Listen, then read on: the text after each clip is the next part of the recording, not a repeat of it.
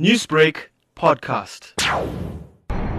And to the big news this morning, African National Congess Johannesburg chairperson Geoff Makhubo has been elected as the mayor of South Africa's economic hub, Johannesburg. Now, Makhubo attained 137 of the 268 votes, making him the new City of Johannesburg Mayor.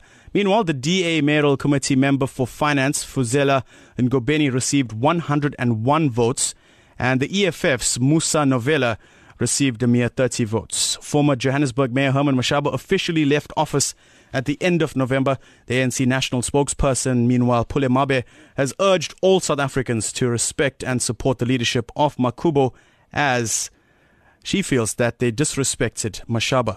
Let's discuss this more with our political analyst. Joining us on the line now, Professor Dirk Kotze. Professor, good morning and thank you for your time. Good morning. Thank you very much. So first of all, many have described Geoff Makhubo as a compromised politician who has been embroiled in corruption and controversy. So how do you react to this, Professor, and what's your thoughts on Makhubo?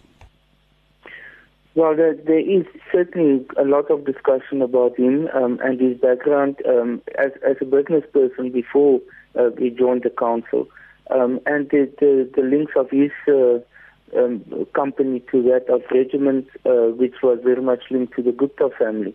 So there is that aspect which is very difficult for him to actually explain or to argue away that it is irrelevant for the situation. The fact that he was an MMC for finance when the ANC was in power obviously makes it more or aggravate the situation more because it means he was really at the heart of the financial management of the council. So from that point of view, there is certainly some serious questions that's still hanging over his head.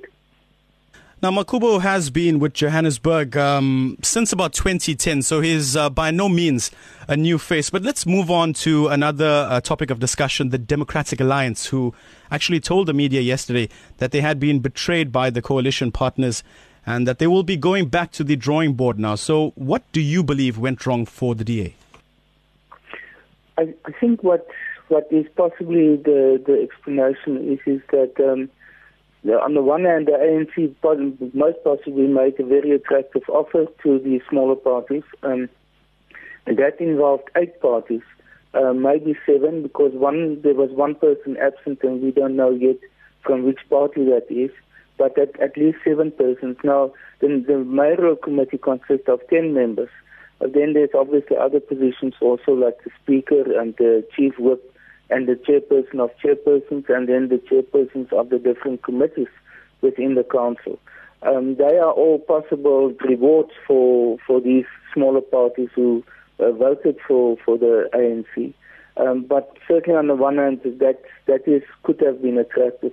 The other one is, or the other possibility is that they became despondent of the DA, that they felt most possibly that they are seen as very junior partners, and that the ANC didn't sort of honor the partnership or the coalition agreement of consulting them in all decisions, that there's almost a co-government type of situation.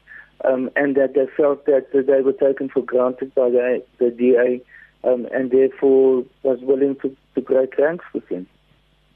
And Professor, we haven't mentioned the economic freedom fighters, the EFF, who were quite confident in the race for the Johannesburg mayoral position. Their candidates, at the end of the day, received just 30 votes. So how much is a dent for the party, or how much of this is a dent for the party?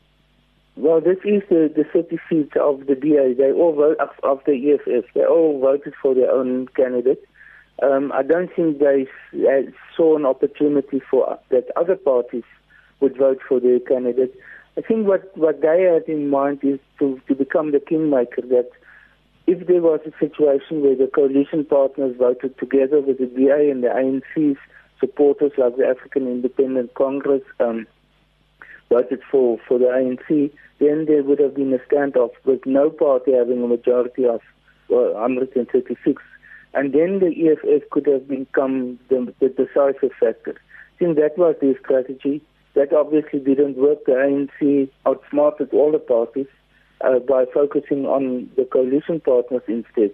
And I think that is where the DA's, the EFF's strategy came apart. So from their point of view, they stuck to their strategy.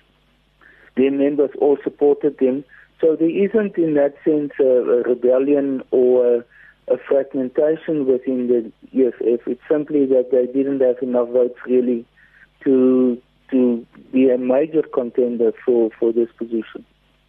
Well, Professor, it's always good to hear your opinion. Thank you so much for your time this morning. That's where we'll have to leave it. Thank you very much. Thank you. Newsbreak, Lotus FM, powered by SABC News.